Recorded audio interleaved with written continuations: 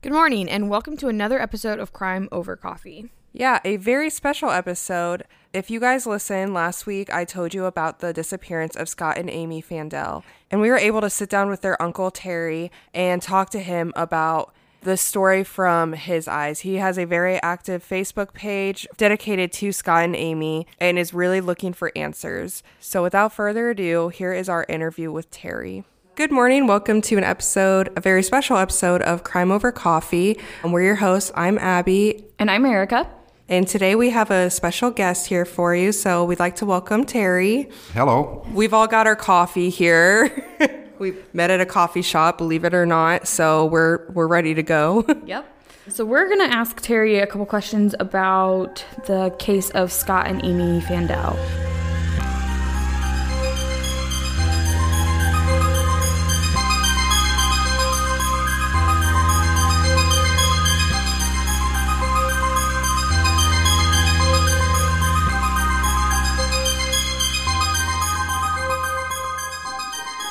Yeah, Terry, if you want to just go ahead and get us started with just what you remember about the case actually happening that day, finding out the information about when Amy and Scott did go missing.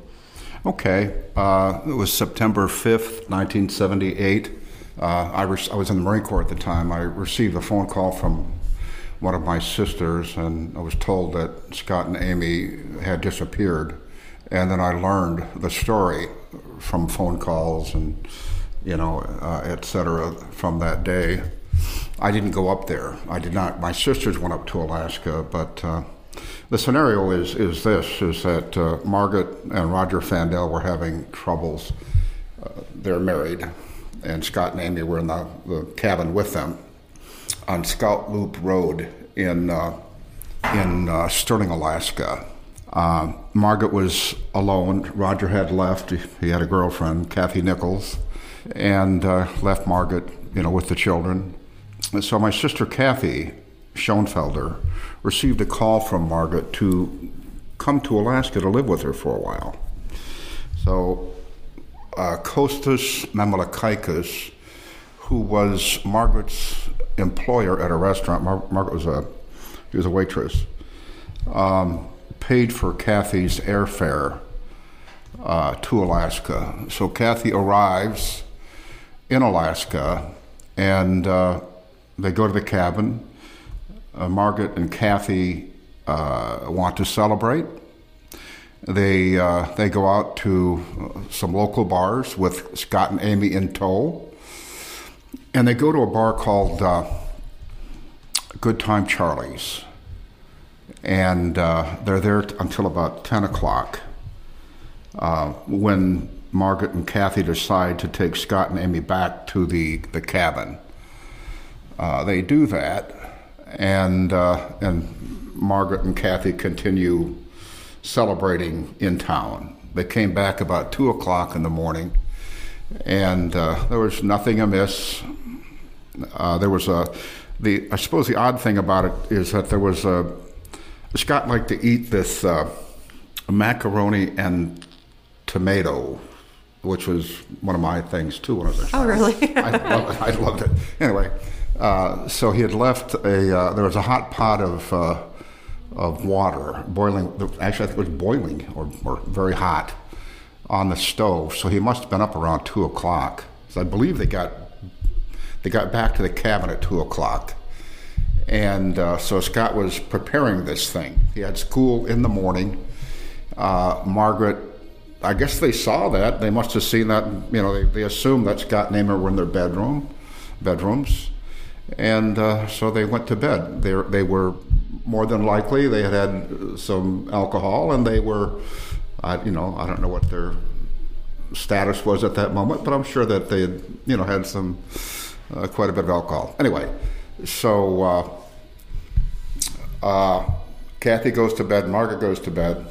Margaret gets up early in the morning to go to work, and she does not check on Scott and Amy. Kathy slept in late and got up. Margaret calls the school, I believe it's right around 9 o'clock, 8 or 9 o'clock, I'm not sure of the time, to talk to Amy, and Amy is not there. And so Margaret starts to panic. And Kathy checks their bedroom, and they're not there. Margaret is told by the school that Amy had not shown up for school that day. So then everything just started happening. Margaret made some phone calls, obviously, then eventually called the police. The police came in. My sisters flew up there. My mother flew up there. The one thing I'd like to say, I'm not sure if I've mentioned this before, but I think it was 2 days later, Roger Fandel came into the cabin, and my sisters witnessed this. He came in, he was waving a gun, and he grabs Margaret by the hair, and he says this, he says, "They're after me, not you," pulls her hair, okay? That was kind of telling, I thought. So this is all these things what I'm talking about are all about the morning of the disappearance, okay? And so from there, then it blew into this very large case with all of these twists and turns and the psychics and everything else. So I want to kind of back up a little. You said Roger, when he came into the cabin, saying that they were coming for him, or who was the they that he was referring to? Well, I don't know. You're not sure? Okay. Well, here's the thing. Maybe we ought to cover the scenarios, perhaps. The possible scenarios, there are 3 or 4. And one, of course, is I'll just get this out of the way, and that's the pedophile thing. That somebody saw Scott and Amy with Margaret and Kathy at Good Time Charlie's, and they followed them home, and they grabbed Scott and Amy. I just want to get that out of the way. Okay. That is one that we came across when we were looking online, so it is. The ones that are more plausible, I think, is that Roger Fandel was a wildcat within the pipefitter union.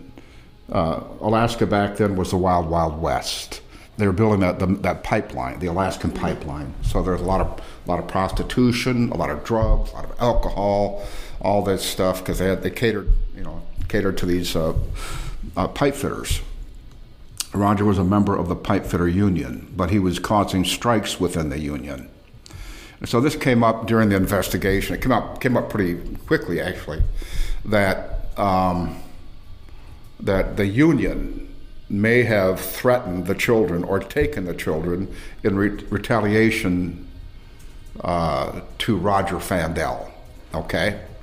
So that could be who he was talking about when he said they were coming for me. Well, that's one part of it. The other part of it is our drugs, cocaine. So this came up too, and that he may have had a large debt with a drug dealer, and they threatened him, and they grabbed the children, and so that's another thing too. The person who knows all this, by the way, is Roger Fandel, but he's not talking. He will not talk. And so we're left to to make our own decisions about that. But anyway, I guess before we get too far ahead too with the theories, I am curious. I saw that they searched the area around the house, the cabin. They didn't find any evidence or anything like around there, did they? I don't think they found any evidence of a struggle. Mm-hmm. They did find some shell casings, but you're right about that. It's typical. Mm-hmm. They lived in a cabin out in the wilderness.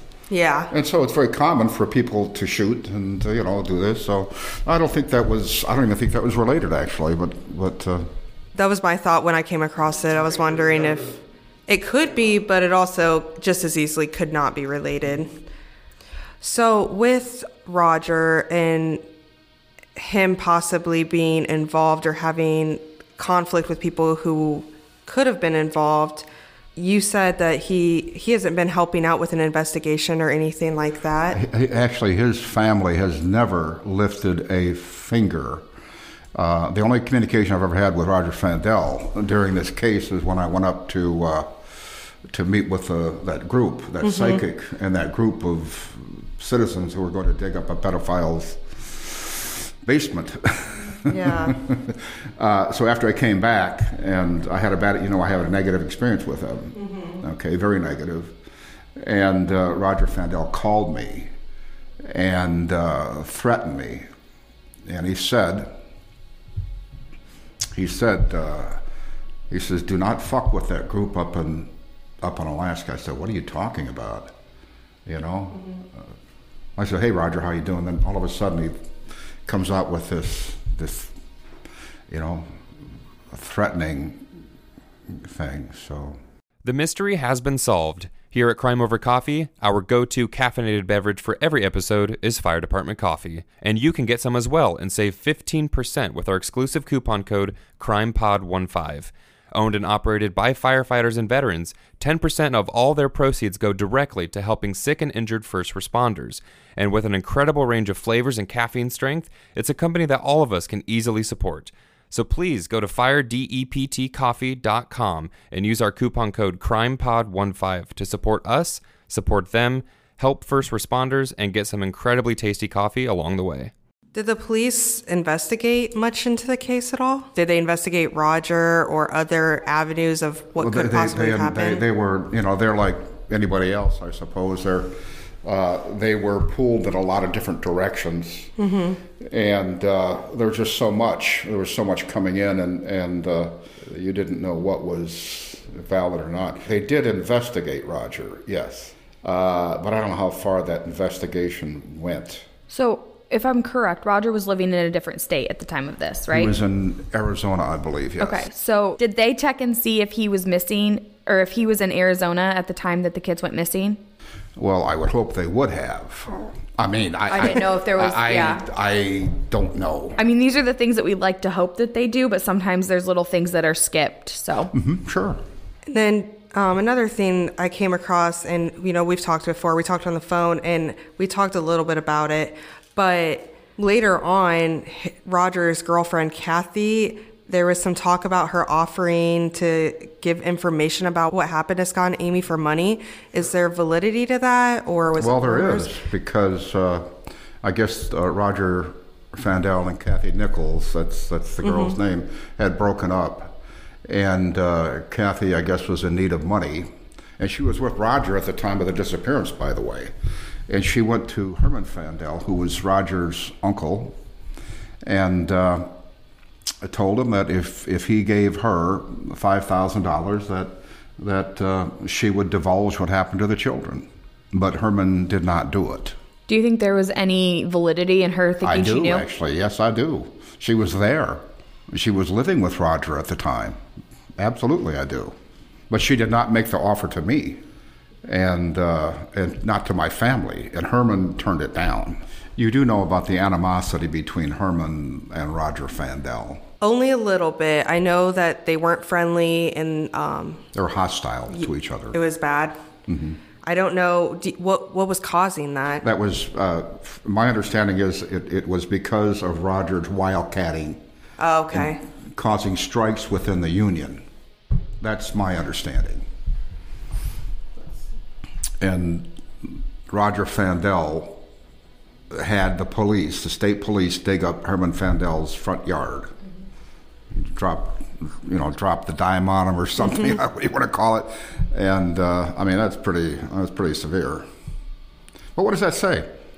What does that say? I mean, what does it mean? Yeah. If he's involved in it, then why in the hell is he paying somebody to go dig up his yard? Well, the police paid for it. Oh, the police paid for it. The police did it. Okay. But why would he do that? Don't know. Unless Herman. If it means, like, if he didn't suspect something and he just did that, it is weird. It's strange to call the police or, drop a dime, like you said, to have them do that unless there was something going on. The only thing is this, is that maybe it is about, I'm getting a little goosebumpy here.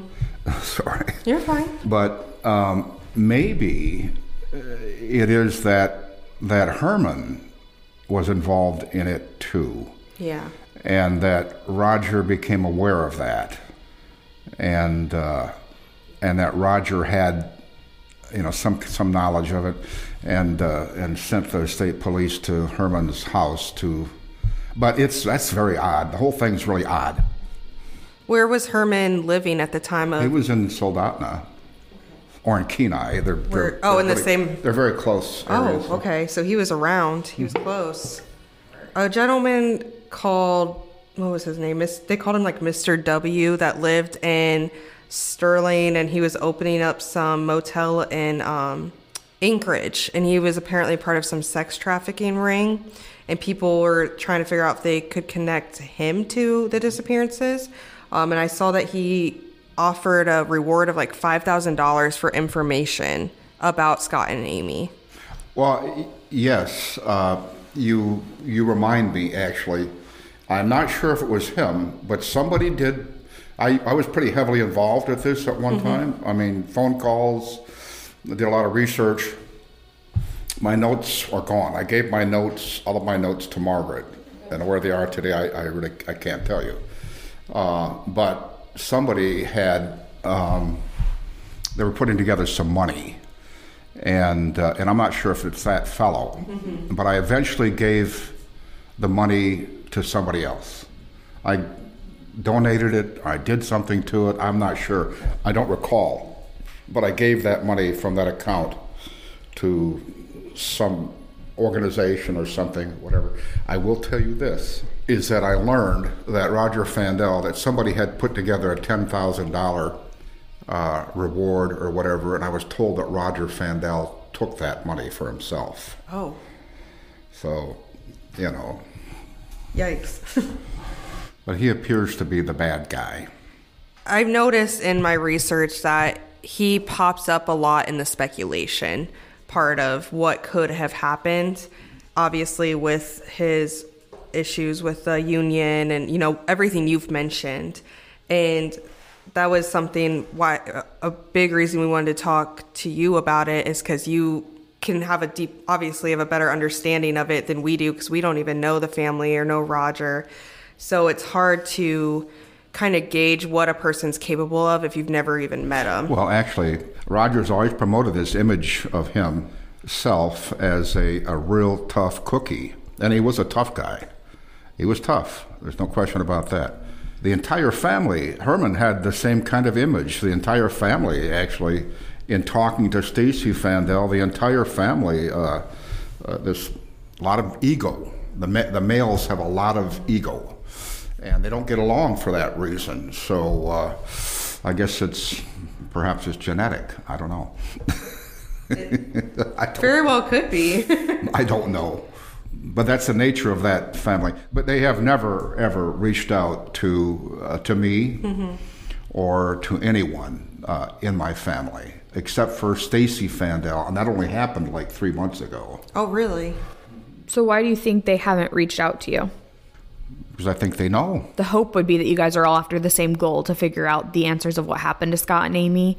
And I think that if that is the goal, then everybody would be working together and putting differences aside. It didn't happen. I went to California. I don't know if you read this. I did. Yeah. I read some of your Facebook posts. On Roger Fandel's father's door. And I asked him if he would talk to me about this thing, and he wouldn't do it. Yeah. Would not do it. Which I do remember her telling me about that. Mm-hmm. It just sucks that they couldn't put things aside to try to help figure it out. Didn't happen. Yeah. So it's either, it's either this. It's either that they felt that way, or they know. Mm-hmm. And I do want to talk about the Amy that was on Facebook that people kind of speculated could be Amy. You know what I'm talking about? You told me your sister talked to you and saying it wasn't her. Amy Fandel Johnson. Yeah. You know how I found her? Well, I've been tracking Roger for quite a while. And so I was on Facebook, and I went through his friends list. Mm-hmm. And boom, Amy Fandel Johnson. Blonde hair, looks like her. Born within the same year, and I thought, hey, maybe she's been hiding in plain sight, forever. And so I posted that picture, And then a lot of people came in and they saw the resemblance, they saw this and that and the whole work. So, but what happened after that is, as soon as she started getting some, what would I call it, notoriety perhaps, about this, Amy Fandel Johnson shut down her Facebook page. Yeah. Roger shut down his friends list. Okay, and when I talked to Stacy Fandel, who presented the pictures, saying that that's her sister and all that stuff, we had a video chat, and she sent me. I've got a transcript of some of this, but she sent me pictures of a person. They're probably 4 or 5 year old kids, and she said one was Amy Fandel. And I don't know if I buy it. That's why I was going to ask if you believed it or not. Well, there's a problem, and that is, you can link these things together.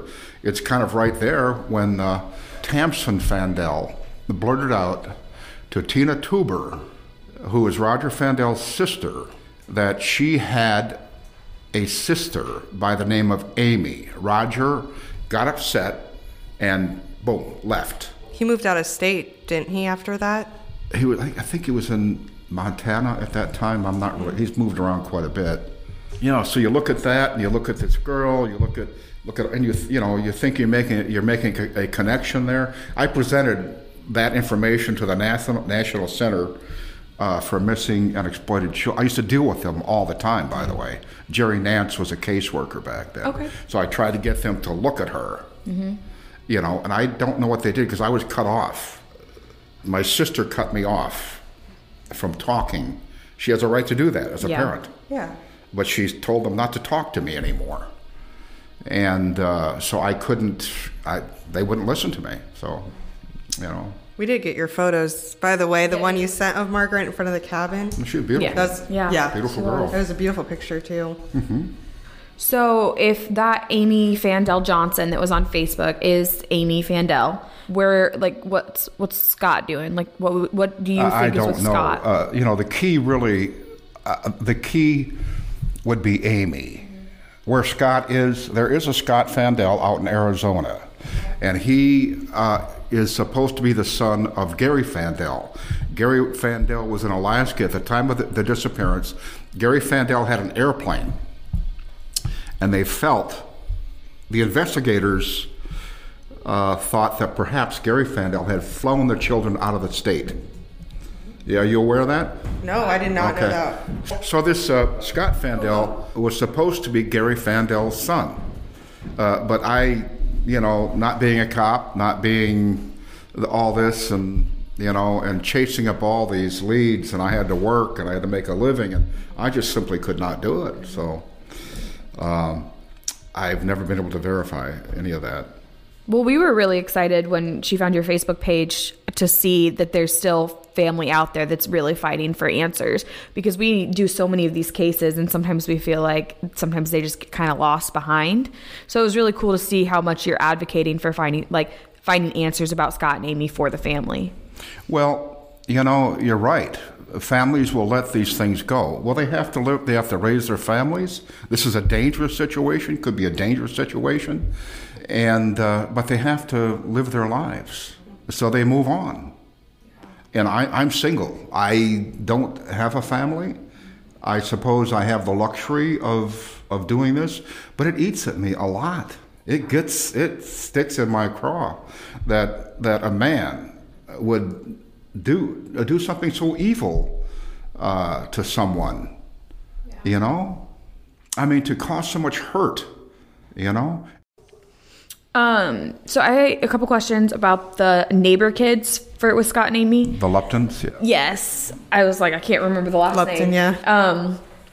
So they were at their house the night. They were there. And what time did they leave? Just to get clarification, do you know? What time did they leave? Where? The neighbor kid's house and then go home? I think it was only an hour. Weren't they? It was 11 o'clock. It was 11. That's what we found. But I wanted to check with you to make sure what we're finding is accurate. Because the Luptons sent them home. That's what we found. Because they had school the next day.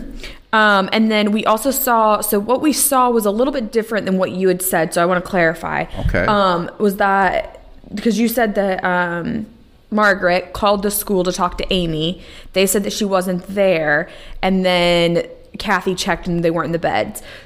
What she had seen was that Margaret had called the school to talk to Amy, and then they said that Amy wasn't there, but Margaret couldn't leave work, and so it wasn't until she got home from work, the neighbor kids came over to see the kids because they weren't at school that day, and then that's when they started to do the investigation. That could be. Okay. That could be. I may have... I just wasn't sure, because I was like, I mean, sometimes when we research this, one source says something, one source says another, so I just want to clarify. This is why I thought about doing a timeline, and it's not a whole lot there. You could do a timeline of that whole thing, and it's very short. Yeah, it is a very short timeline. I wanted to make sure that we had the right timeline. No, thank you. Thanks. You do know about the meeting between Roger Fandel and his nephew. I think we talked about this in Las Vegas, right? Oh, yes. Remind me of it. I recall it. Where Roger told... Margaret had a relationship with his nephew as well. And he told Margaret that Roger told him in a hotel room in Las Vegas that... here's what he said. He says, I really fucked Margaret over in a flippant, manner. And so I don't know, you put all that stuff together and what is it? It's a lot of stuff that you can't ignore it. It all fits together in a way, but I feel like there's holes in it. It's a lot of circumstantial evidence, and there's not that physical evidence that shows it that is 100% provable unless we go and start doing DNA tests on people that are found. All right, so I think what we'll do is we'll kind of wrap up for today. Okay. Thank you so much. Thank you so much. Thank you. We will. God bless you. Obviously, continue communication and sharing. You're the pictures first and ones. stuff. You are the first ones who have stepped up to help in any way, shape, or form. It's all been smoke and mirrors for 40 years. Well, we always want to see cases get solved. Thanks for listening to this week's episode of Crime Over Coffee. You can find us on Instagram at Crime Over Coffee or on Facebook at Crime Over Coffee Podcast, where all of our photo and video content for each episode can be found. You can also email us your thoughts and case suggestions at crimeovercoffeepod@outlook.com. Also, all of our sources can be found in the show notes of each episode. If you would like, you can support us by going to anchor.fm/crimeovercoffee. Donations are greatly appreciated and assist in making the podcast possible. Other ways to support us include recommending us to friends and family, giving us a 5-star review on Apple Podcasts, and subscribing to us on your favorite podcast listening medium. So again, thanks for listening, and we'll see you next time.